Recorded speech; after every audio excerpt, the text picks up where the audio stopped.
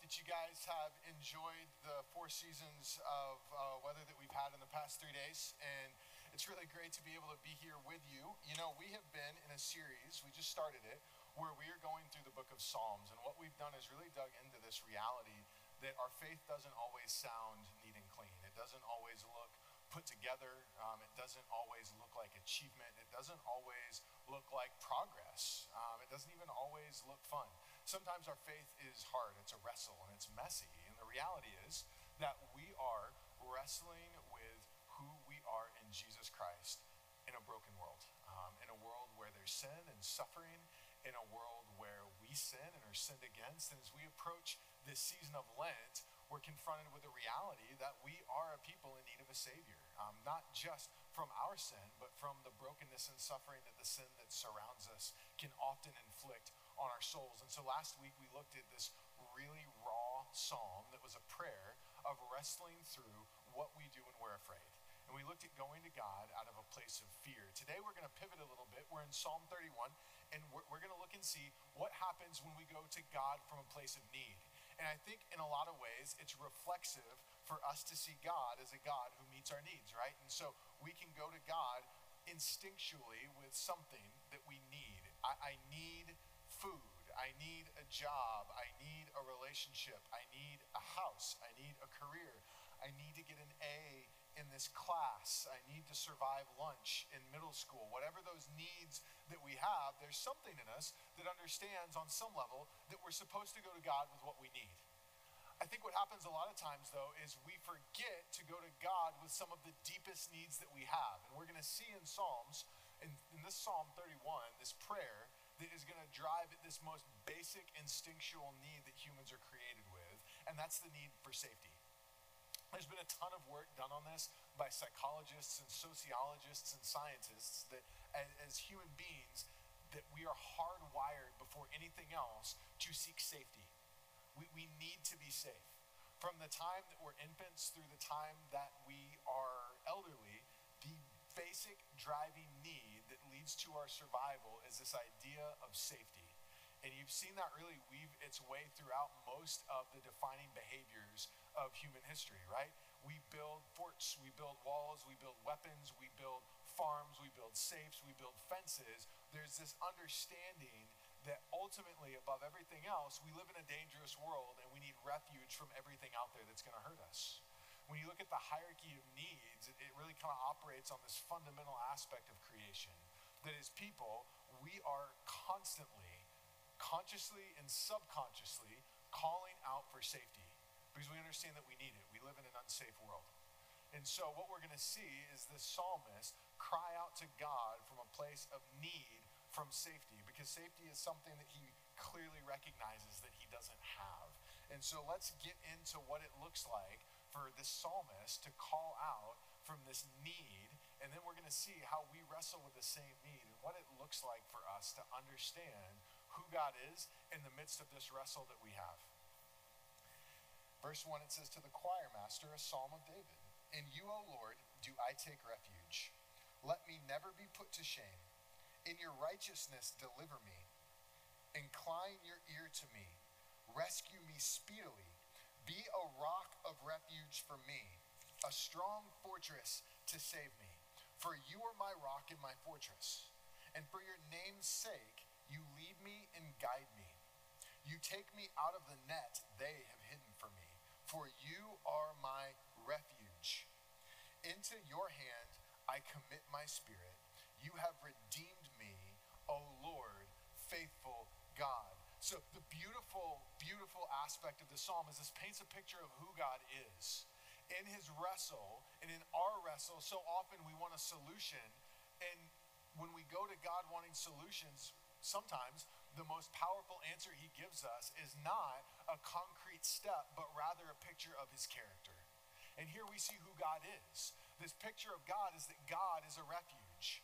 So when we think of this need for safety, so often we ask God for things that will make us feel safe, instead of seeing God as the source himself of the safety that we need.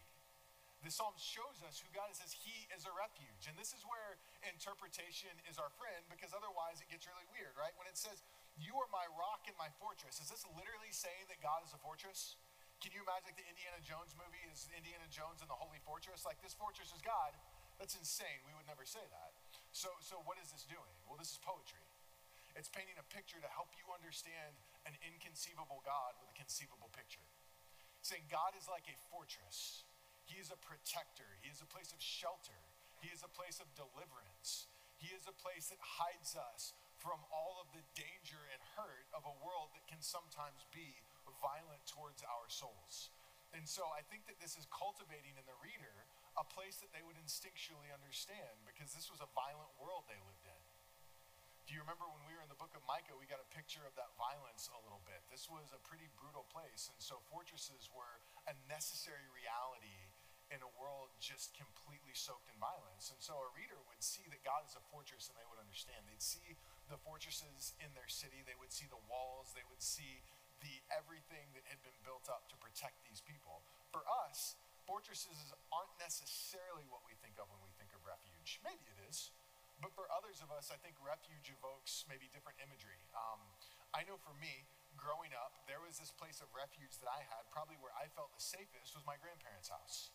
You know, I had a single mom, only child, and so mom worked. She was a teacher, and we were really fortunate that we lived just about 5 minutes away from my grandparents outside of Austin when there was still country outside of Austin. And so my grandparents, I was their only grandchild, and we always had an incredibly strong relationship. And so grandma and grandpa's house always reflected safety. Everything about it reflected safety. There was this massive land that they had with a gun range in the back that grandpa taught me how to shoot. There were bluebonnets, there were cedar trees, so even the smell just evoked this sense of safety. The sky is bluer in Texas. I don't know if you knew that. It's just because it's the best state, it's fine. And so the sky was this kind of extra blue, you know. There was grass, they had their dogs.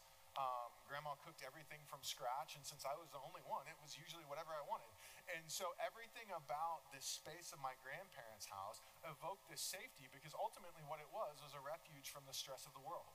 I didn't have to worry about, you know, trying to survive kids at school that were mean. I didn't have to worry about achieving. I didn't have to worry about getting anything done. My wife would say I was spoiled. I would just say they were caring for me well. I don't know. And so, you know, everything about my grandparents' place reflected this reality that I was in a place where I was loved, that I was cared for, that I mattered, and that I could relax and be at peace. And to this day, there's these aspects of that I even take with me.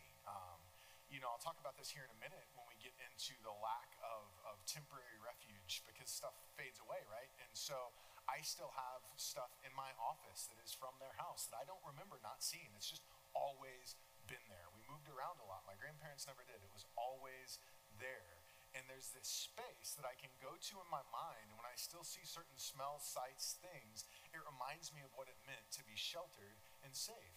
And what the psalmist is doing with this imagery here is trying to connect us to this reality that God doesn't give us what we need for refuge, that he is that refuge. He is that safe place. They didn't ask God to build them a fortress. They said God is our fortress. God in and of himself is our safety from a broken world. And so what we can do with this is make this connection between those places of refuge, those physical, tangible places of refuge that we can think of. I don't know what it is for you. Maybe it's someplace different. But whatever that place of refuge is for you, we're very intentionally supposed to make that connection between this is kind of what God is like. This sense of safety and protection and peace that you feel, this is a shadow of a greater refuge, of an eternal refuge, of a perfect refuge. Because the reality is we can cry out to God in prayer when we need refuge. That is the ultimate place that this psalm takes us. And that's the first point that we have today, is that we can cry out to God in prayer when we're in need of refuge. And so as we pray, as we wrestle, do we consider that God is a place that we can go to when we need refuge? Can we do that? Do we see him as that? Or do we see him as more of a judge or an arbiter of if we're worthy of refuge, or distant and ineffectual? He can't provide us the refuge we need. Or maybe, well, I don't know if God likes me enough to give me refuge. Do we instinctually see and understand God as a place of refuge? This psalm is a reminder that we can. We have access to him as that. His character is such that he will provide us what we need. And I wonder so often in our prayers if we miss this point, and it's this first point that we have here, that it's the second time I've said first point. It's just a subtle for you guys out here, so as you're taking notes, you know that. Do we understand that God is a God who gives us what we need? That God is a God that we can go to, that he is trustworthy, that he provides. How many times have you been in a place of need and you have not instinctually felt like you could go to God and ask for him to be that need? We're people that can pray out of need. And I know that's hard because when we think about God as a refuge, it kind of brings us into this tension. And we ask these questions like, well, what about those times I didn't feel like God protected me? What about those times I suffered? What about those times that I didn't feel like he was there the way he was supposed to be? This wrestle that we have is actually reflected in the psalm, because what happens is it starts over. So in those first 8 verses, you see this arc where the psalmist is going to the Lord and saying, God, I need you to be my refuge. And then he ends with, thank you for saving me. Here's the crazy thing, in verse 9, he starts over again. And we don't know why. There's a lot of different theories on this. Some people wonder if maybe a second psalm was kind of appended and added to this. And so these are 2 separate psalms. Some people would say, well, no, it's just that there was more trouble. And so this is a psalm that then now is addressing a second event. My favorite interpretation is that it's not linear at all. And this is just a picture of the same roller coaster that we ride with the Lord, where we will go to him and say, I need you, and be like, oh, good, okay, you're there. And then 3 seconds later, you're like, God, did you really hear me? Like, I need you. I need to tell you again because I'm not sure you heard it the first time. I don't know if you understand. This is actually a big deal. I know that you're distant and far away, but I really need you, so I'm going to say this a second time. I love that interpretation because I think this is sort of how we feel sometimes when we go to him in need. It's like, I don't know if you heard me. I'm going to tell you again. So let's look and see how he goes to God out of need, but also wrestles with some doubts. He says, be gracious to me, O Lord, in verse 9, for I am in distress. My eye is wasted from grief. My soul and my body also. God, I need safety. I am wasted with grief. And we don't know exactly what the issue was that had him in this place. It could be a number of things. He says, my life is spent with sorrow and my years with sighing. Those were his teenage years. If you have a teenager, right, their years are spent. Clearly, this is when he wrote this. My strength fails because of my iniquity, and my bones waste away. He says, because of all of my adversaries, I have become a reproach. I've become shamed, especially to my neighbors. I am an object of dread to my acquaintances. Those who see me in the street flee from me. I have been forgotten like one who is dead. I have become a broken vessel, for I hear the whispering of many, terror on every side as they scheme together against me, as they plot to take my life. He's saying, God, are you sure you're a refuge? Because look at what's happened to me. And I think this is the wrestle we have a little bit. Like, okay, he says he's my refuge, but what about all those times that he wasn't? And I think that this is such a beautiful picture of that tension, because look, at no point is he accusing God of hurting him, right? At no point is he saying, God, you're out to get me. God, you're after me. God, you're plotting to shame me. That's not what he says. What does he say? He says, all of these people around me are out to get me. All of the people in my life are shaming and rejecting me. They won't talk to me. They're hurting me. What he needs protection from is other people. And the ironic thing about that, the challenge for that I think meets us in this wrestle, is that God's design for us is that his goodness would be reflected through community. We are supposed to find some measure of refuge and peace from healthy relationships, right? There are aspects of what God has put in creation that exists to help us understand what it means to be safe and loved. And what's happening with the psalmist in this situation is that those very aspects of creation that were designed to give him peace have turned against him. The places that he was looking for refuge that weren't the Lord weren't working for him anymore. They'd actually turned from being a refuge to being a weapon. And so he has this wrestle because he's like, God, I don't know if I can trust you because look at how these people are treating me. Look at what I'm going through. Look at what's happening. How are you okay with this? And that's what we do. So when our expectations of refuge break down, we're like, God, look, where are you? Where are you? Are you trustworthy? Are you really a refuge for me? Or is that a promise for other people that act better than I do, or have more money than I do, or have their lives more together? Am I good enough to be included in this refuge? Do I count? Do you see me? And this is a side note for us as God's people. This is a bit of an addendum that we can learn from this. Not as the one who's in suffering, but ones who are around those who are. If God is a place of refuge and his church is designed to be a reflection of his character, then God's people have to be a place of refuge. For us to fully be who we are supposed to be as a church, we have to be a people of refuge for those that are hurting. We have to be a safe place for those that are wrestling, that are suffering, that are in need. As a church, we don't want to be a church that reflects the reality of the psalmist's friends who are gossiping or being bitter or mean or exclusionary or uncaring. Not that we would ever do those things intentionally, but we have to be aware that if we are supposed to reflect the truth of God, then we have to be a people of refuge. God is a God of refuge. We are a people of refuge. And one of the beautiful things that we've experienced in our very short time at Roswell Community Church is we are a community that has a heart to be a people of refuge. And I'm so grateful that as we read this, we take God's call seriously to love the people around us. And so as we continue to wrestle with this, we can't forget that there's people around us having this wrestle. So back to the person who's suffering, right? That's enough of other people. Let's talk about us again, right? Only child, I get it. Like, let's go back to our problems. So what do we do when it feels like the world is not the refuge that it is supposed to be? I think we do two things, right? Because it makes us question God. I think the first thing it does is it reveals the lack of ability for anything outside of God to be a permanent refuge. So here's the problem with my grandparents' house. There's developers and they like money, and what they do is they come in and they carve up the nice parts of Texas for all the liberals in California that want to come out and ruin our state. That's a little more political than I usually get. It's actually fine. I don't care liberal or Republican. I just like Texas to not be crowded. Okay, so they come out and they carve up these beautiful pieces of Texas. They sell them off, and now where there used to be acres of untouched land, you can see houses off of my grandparents' back porch. The houses aren't supposed to be there. I remember actually the first time I saw it, it made me emotional because I realized that this place that used to be peaceful had been ruined by greedy tech employees that didn't want to pay higher state taxes on the West Coast. It was gone. This refuge that's built on the things of the world didn't last.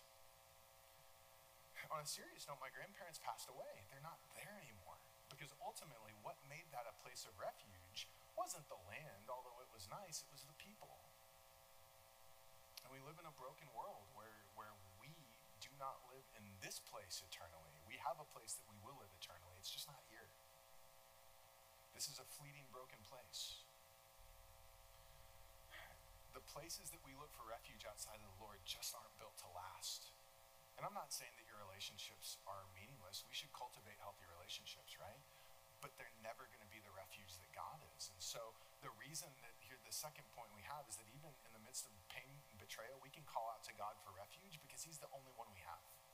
What pain and betrayal ultimately reveal is that God is the only sustainable place of refuge that we have as people. And that's not to say creation is bad or people are horrible and we should have, well, that's not what this is saying. It's just a reminder that there will be a point where you're betrayed and hurt by people that you thought you could count on. There will be a time that in a broken world, people sin against you. There will be a time that there's sickness and suffering. There will be a time where it feels like the world is out to get you. But in the midst of that pain and betrayal, we can still trust God. When we go to God and say, God, I don't trust anybody right now. You're my only hope. We have a God that will show up. And that's a point of tension that a lot of us live in. God, nothing is working. Can I still call out to you? And the beauty of this psalm is the answer is yes. This guy is not in a good place. He's wasting away from grief. He's questioning why God is allowing all this to happen. He's saying, I need you, don't you see me? In the midst of our pain and betrayal, we can call out to God in prayer. It's possible. So how do we know that? I love how this closes because I think it really is the exclamation point on this wrestle that we have. It says in verse 11, because all of my adversaries I have become a reproach, especially to my neighbors, an object of dread to my acquaintances. Those who see me in the street flee from me. I have been forgotten like one who is dead. I have become like a broken vessel. For I hear the whispering of many, terror on every side, as they scheme together against me, as they plot to take my life. So the depths of this wrestle and this betrayal, there's people plotting to kill him. He's like, what do I do, God? I need you. I'm crying out to you. This is this beautiful picture in verse 14. He says, but I trust in you, O Lord. I say you are my God. He's not in a good place. Things are not going well for him as he's saying this. He literally has nothing left. People are trying to kill him and he's hopeless. He's like, but I'm still trusting in you, God, because you're a refuge. I say, you are my God. My times are in your hand. I trust you. Rescue me from the hand of my enemies and from my persecutors. Make your face shine on your servant. Save me in your steadfast love. O Lord, let me not be put to shame, for I call upon you. Let the wicked be put to shame. Let them silently go to Sheol. Let the lying lips be mute, which speak insolently against the righteous in pride and contempt. Oh, how abundant is your goodness, which you have stored up for those who fear you, and worked for those who take refuge in you, in the sight of the children of mankind. In the cover of your presence, you hide them from the plots of men. You store them in your shelter from the strife of tongues. Blessed be the Lord, for he has wondrously shown his steadfast love to me when I was in a besieged city. I said in my alarm, I'm cut off from your sight. That's that wrestle. You don't see me, I need you. But you heard my voice. You heard the voice of my pleas for mercy when I cried to you for help. Love the Lord, all you saints. The Lord preserves the faithful, but abundantly repays the one who acts in pride. Be strong and let your heart take courage, all you who wait for the Lord. He says, be strong and let your heart take courage, all you who wait for the Lord. This is the final place I want us to go. This is the most important part of this message. And he ends the psalm with this really important spiritual reality, that when we go to God, we experience the depths of God's goodness. In the midst of our wrestles and our waiting and our suffering, when we go to God, we experience the depths of his goodness and his mercy. So what does that mean? How do we go to God? You know, there's a lot of different ways we go to God and experience him as shelter. We go to God in prayer and in silence. We go to God in reading his word. We go to God in obeying his commands. But the reality is when we go into the presence of God, what we experience are the depths of his goodness and mercy. We don't always know how, we don't always know when, but we know who. And so when we go to God for shelter, we find the goodness of his shelter. All of the ways that he shelters us. In his indwelling of his spirit, when we have become Christians, God shelters us from the corrosive aspects of the world that eat away at our soul. Envy and lust and pride and greed, hate.